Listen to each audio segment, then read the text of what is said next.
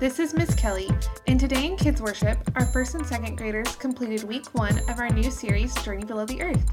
Here we are exploring the foundations of faith.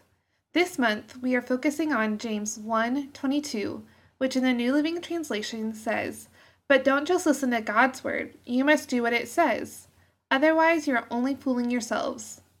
Our main point for today was, God is my rock, I should use his word as my foundation, which led to the story of the wise and foolish builders found in Matthew 7:24 through 27. The purpose of this lesson was to teach the children to look to the Bible for answers for their daily lives. Parents, I hope this will be a great series for your family. We pray that you will use your time with your kids wisely this week and look for opportunities to reinforce this lesson. Have a great week parenting your child, and know that our team is praying for you.